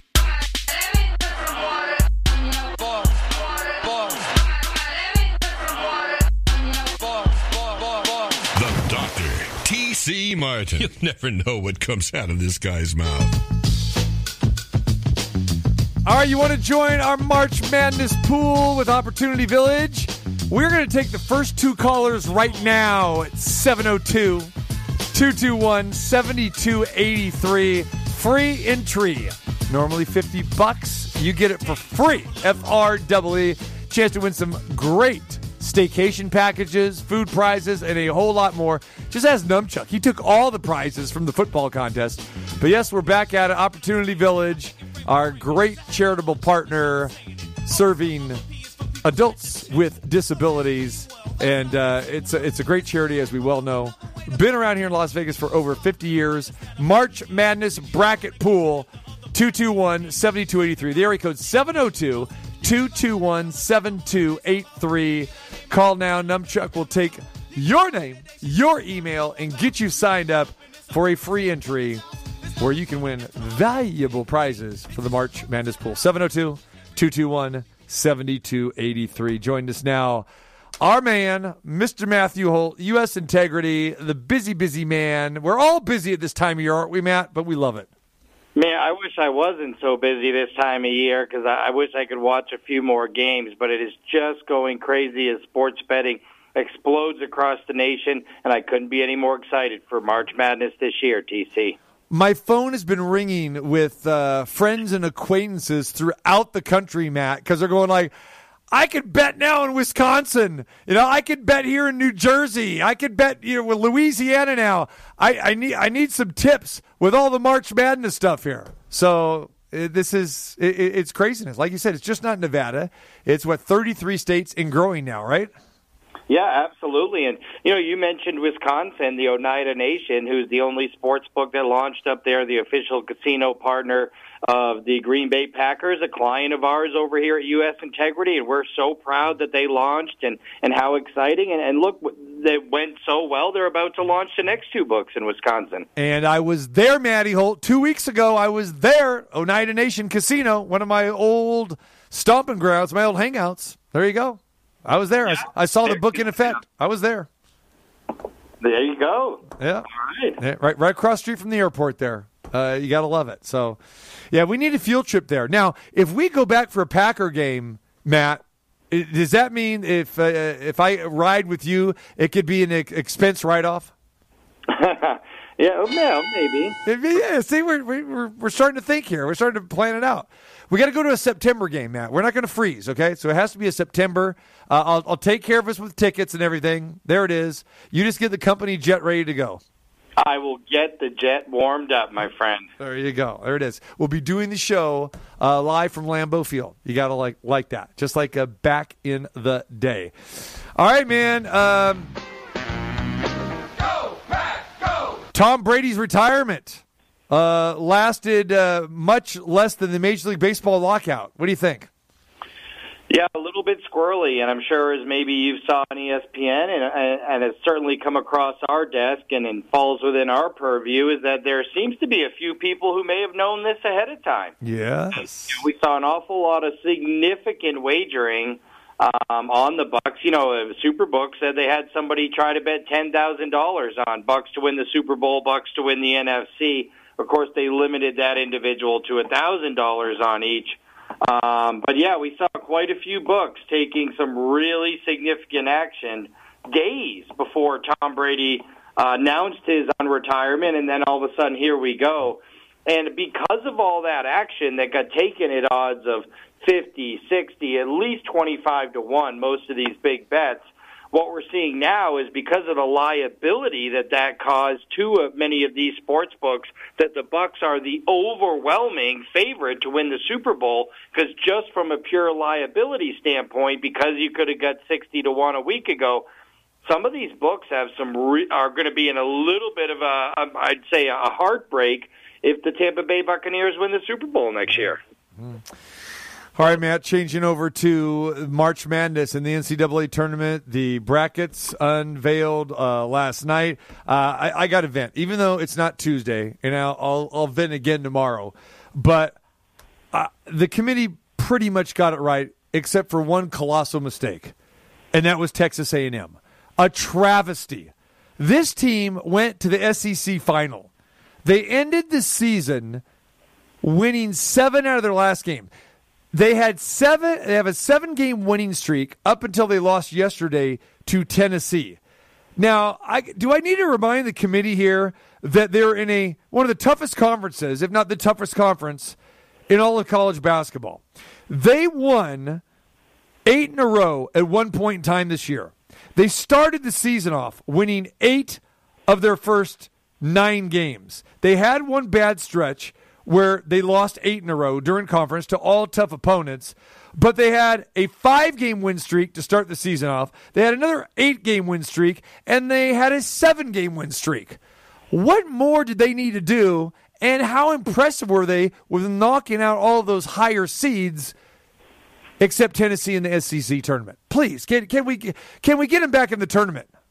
Yeah, I don't know what's going on anymore, TC, because the NCAA itself, this committee itself, a couple years ago when they built this net rating, told us that the net rating mattered, that the net rating was going to be a big point of influence in deciding with these really close teams. Because I'll admit that the last 4 in and the last 4 out were very close. And they told us that the differentiator, when it's really close like that, was going to be the net. Well, Rutgers had a net of 75. I mean, they weren't even in the top 70 in the net, and yet somehow the committee left out teams like SMU with a 32 net and Texas A&M with a 34 net. So at the end of the day, they went against what they told us they were going to do. They said, hey, when it gets down to these tiebreakers and these really close teams, we're going to use the net to heavily influence who should get in and who should get out. Yet the teams with really high nets didn't make the NCAA tournaments. The teams with atrocious nets like Rutgers did. Really disappointing, and it certainly left us shaking our head. The one thing we know for sure, plenty of Big Ten fans on that committee, is they got 9 teams in. Probably the 2 teams everyone says didn't deserve it, Rutgers and Michigan, both coming from the Big Ten. How unusual is this, Matt, that we have 9 teams from a conference and not a 1 or a 2 seed? You would think, right? You would think 9 teams. Well, there's got to be a 1 or a couple 2s in there, or 2 1s and 2 2s. No, you got 2 3s, a 4, a 5, 2 7s, 2 11s, and a 12. Yeah, and I just wonder, I mean, is this sort of the recipe if your conference is moving forward where not having any really good teams is to your benefit? I mean, let's face it. Arizona's the number 1 seed. The Pac-12 has 3 teams. Duke's the number 2 seed. The ACC has 4 teams. So at the end of the day, it doesn't seem like having really good teams is to your benefit anymore, despite the fact that it should be, having these great teams in your conference. Instead, you get these Power 5 conferences where you have a bunch of, I don't want to call them mediocre, but, kind of 3 to 6 seed level teams. And because of that, we're seeing a conference which I don't think anybody thought was the, at maybe third best in the college basketball this year, behind the Big 12 and the SEC, at least third best conference with 9 teams in there. It's amazing. Well, what blows me away is, I'll use the Mountain West as an example. You have 4 teams in this mediocre conference, and yes, it's up from where it's been as far as balance, okay? But do you really think, and the seeds, project this out, I mean, when you look at the Mountain West, you've got 4 teams, and they're all 6 seed. How Colorado State got a 6 seed is beyond me. But Boise and San Diego State at 8 seed, Wyoming at 12 seed. None of these teams have a shot at winning a game. None of them have a shot, and the seed tells you that as well. And Colorado State to be a 6, somebody made a mistake because, again, they have 0 quality quad 1 wins outside of their conference. So, yes, I'd much rather see a Texas A&M and SMU in the field instead of some of these teams. And then, when you're looking at the Big East, you got 6. Villanova, deservedly so. Providence had a good season, but I can't see Providence going deep. They're too helter-skelter. I like UConn, but Seton Hall, Creighton, and Marquette, they're not going anywhere. I know, it was really a crazy year. Iowa State, Matt, they're not going anywhere. Are you kidding me? Iowa State and TCU? Come on. I know, and it seems like they used to reward the teams for beating the number 1 team in the nation or the number 2 team, but we just didn't see that this year. I mean, Texas A&M went on a run. We talked about their winning streak, to your point, that included beating the number 1 team in the SEC, Auburn, a team that just spent 6 weeks atop the AP number 1 during the season. I mean, Colorado beat Arizona, had 22 wins, weren't even in the conversation.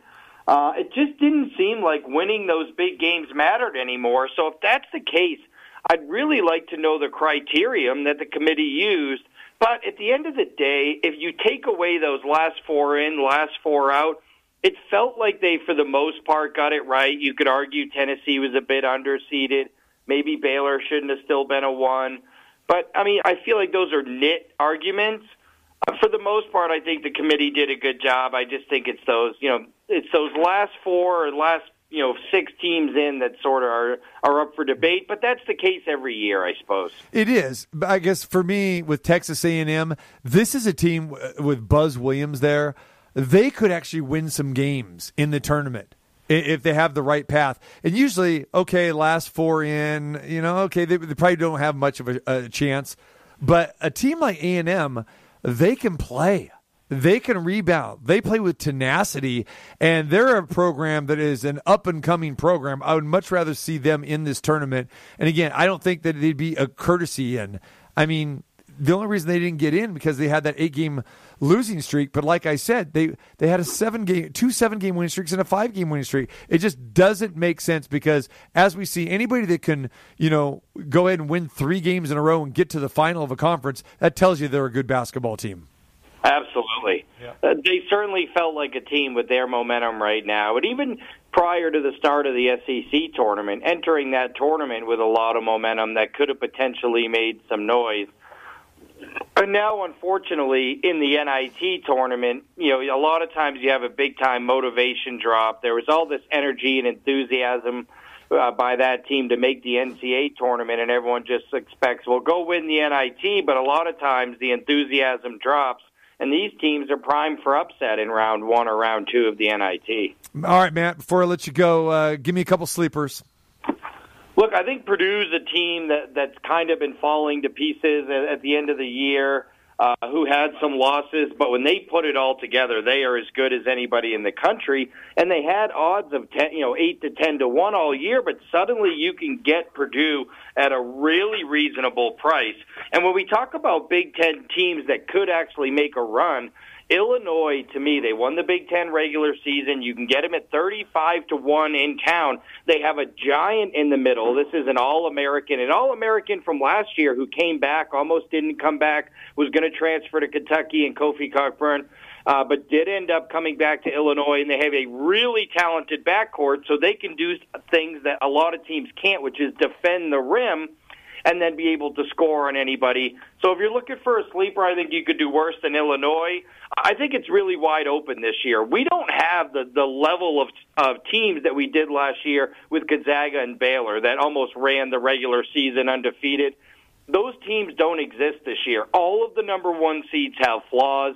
All of the number 2 seeds have flaws. The difference between the 2 and 3s is negligible this year. I mean, Tennessee probably should have been a 2. Kentucky probably should have been a 3. But here we are anyway.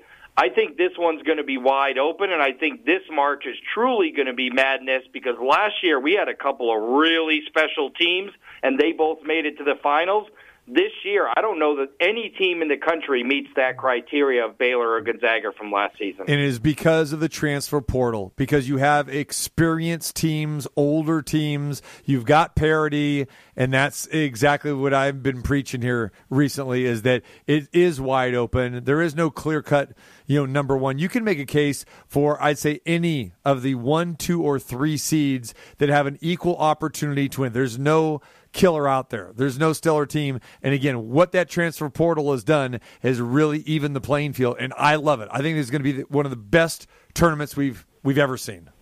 I agree. Yep. I think it's going to be a lot of fun. I think we're going to see a lot of great games come right down to the wire. And at the end of the day, this thing is wide open. People beware. Number 1 seed backers beware. Fill out your brackets with caution. There you go, my friend. You get your bracket in, my friend, as well, too. And let's try to make some time for you to come down to the Cosmopolitan for Hoops and Hops on Thursday and Friday, my friend. We'll be broadcasting live, as you well know.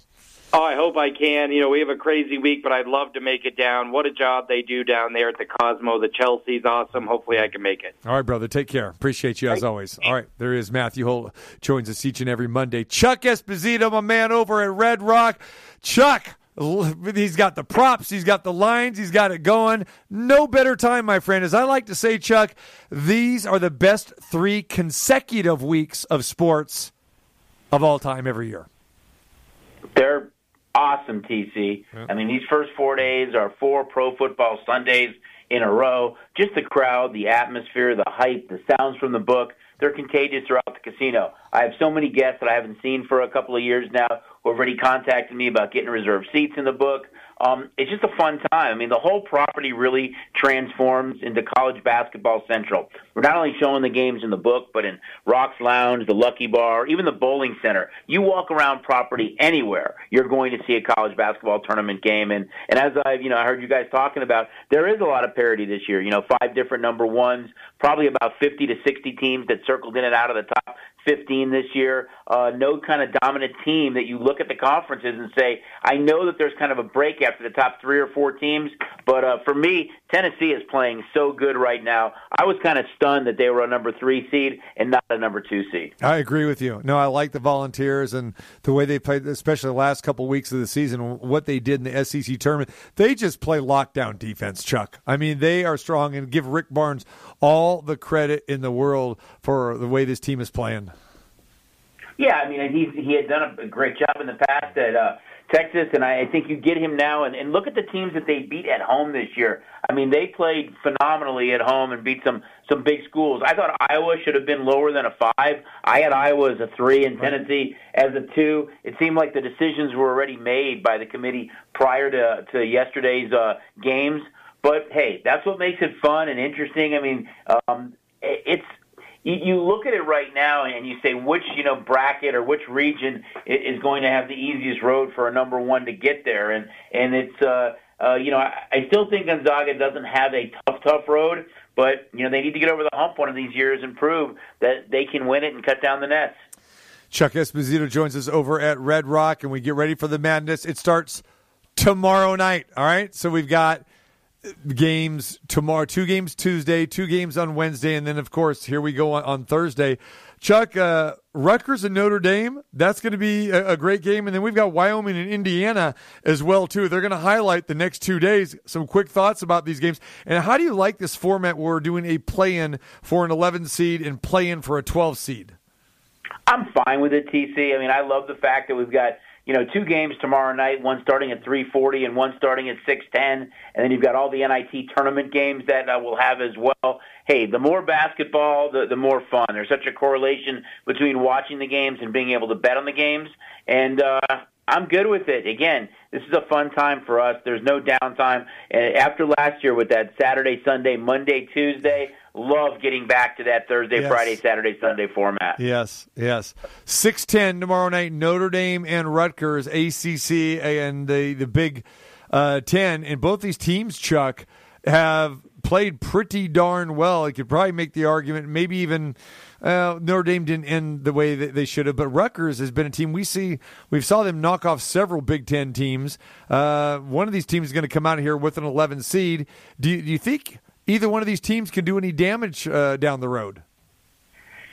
I don't know, TC. I mean, I think, you have a tougher road when you're at to play one of the play-in games. You have to win that additional game, and you turn around and you're playing, you have 1 day off and you play again. Notre Dame, it's basically a pick-em game. They're a very small favorite in this game. I think it's tough. I really do. Yeah, it is tough. But we saw in this exact same matchup last year, right, with Michigan State and UCLA, and no one really gave either team a shot to go the distance, and UCLA made it all the way to the Final Four. So you never know. And I think that the next night, we've got Indiana and Wyoming, right? Wyoming is a team that was kind of on that bubble out of the Mountain West Conference. Indiana really closed the show pretty nicely down the stretch in the Big Ten. Yeah, they did, and they played well in the tournament. Really very, very little movement on this game at all. We haven't seen much. The total has ticked down just a little bit. But, I think you look at Wyoming this year, and I think it's a down year for the Mountain somewhat. So it wouldn't surprise me to see Indiana get a little bit more love in this game and see it start to go up just a little bit more. All right. What about futures, Chuck? What are you seeing? Have you seen any movement on any of these teams here to cut down the nets? Not dramatic movement. I think you're always looking for value, TC, and Duke and UCLA and Arizona. Arizona being a team that wasn't even in the top 25 on the future book odds before the season started. So there's a little bit of kind of liability there. UCLA, Duke, St. Bonnie's the long shot. But overall, pretty good shape with all the teams across the board. And, you'll see a little bit more action come in, but they're looking for value. And I think, Tennessee, Illinois, Iowa, I think there's definitely some value on those schools. Mm-hmm. So, Chuck, these games, for the most part, don't really start until Thursday.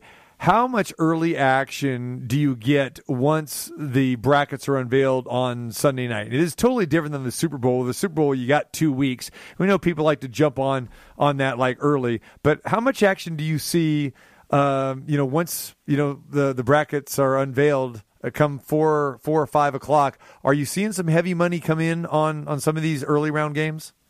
Yeah, we saw action, TC. I mean, there was like 4 games that really stood out to me yesterday. As soon as we posted the lines, I think we were relatively either first or right there in our market to get them up on the board.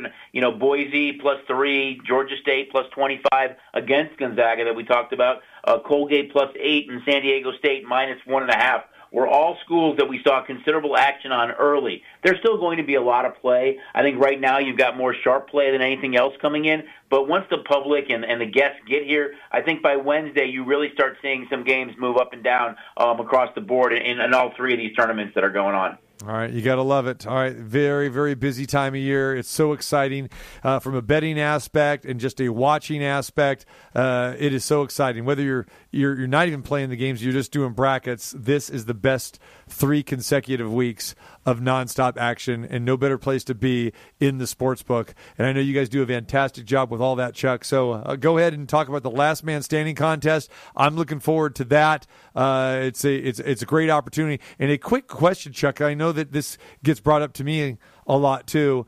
If you sign up with the Last Man Standing and say you can't have anybody else put that bet in for you, can you? Like say I got to go out of town or something like that. What can I do in that case?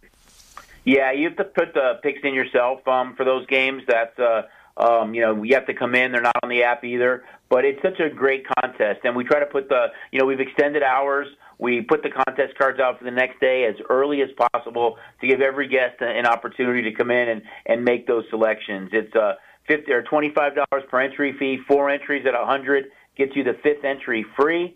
So you get 5 entries for $100. It's winner take all. No tiebreaker anymore, so you can get in it now, not waiting for how the kind of brackets unfolded. And we've extended the deadline. It used to be 9 a.m. on that first Thursday. It's 5 p.m. on Thursday, March 17th. So if you want to target one of the late games or you can't get here early in the morning or before then, you still have up until 5 o'clock on that day. And it's such a great time to get signed up for SDN Sports. It really does bring the book to you. We love it when guests come out and enjoy everything we have to offer at all of our properties. But you can even sit in the comfort of our book, use one of the kiosks, or if you have the mobile app, you can sign right onto the app. All the props, all the regions, the futures, everything that you can see over the counter in the book is on the app. And one of the cool things is, of course, you've got the in-play aspect as well. So great opportunity to get the app and really have some fun. We know the game times are early in the morning and they run until late at night. So it's a great chance to get on SDN Sports and make sure you get all your college basketball wagers in. We got to love it. No question about it. All right, Chuck, appreciate the time as always. We'll talk with you during the course of this tournament. Good luck, my friend, and stay hydrated. All right. Thanks, buddy. Appreciate it. Should be a fun dance.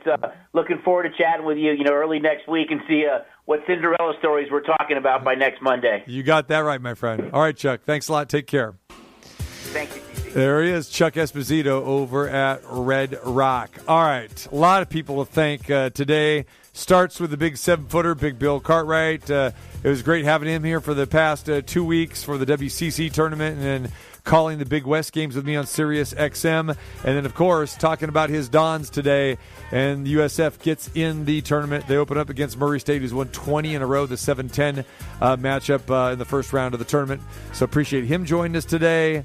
Also, Kevin Kruger, the head coach at UNLV, recapping the Rebels season.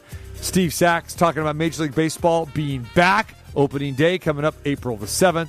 And then Matt Holt from U.S. Integrity, Chuck Esposito at Sunset Station, talking about the gaming side of the NCAA tournament. Of course, Chuck on the other side of the glass. And, of course, you, the listener. Get over to the website at tcmartinshow.com. Check out our preview of the NCAA tournament. We got some thoughts there, some sleepers. So check all that out. And great interview up there about Timmy B with Tim Brando, our conversation from last week. Timmy's going to try to join us this week as well, too. So that's a fantastic interview. Go give that a listen at the website at tcmartinshow.com. We're back at it again tomorrow, too. Have yourself a great Monday night.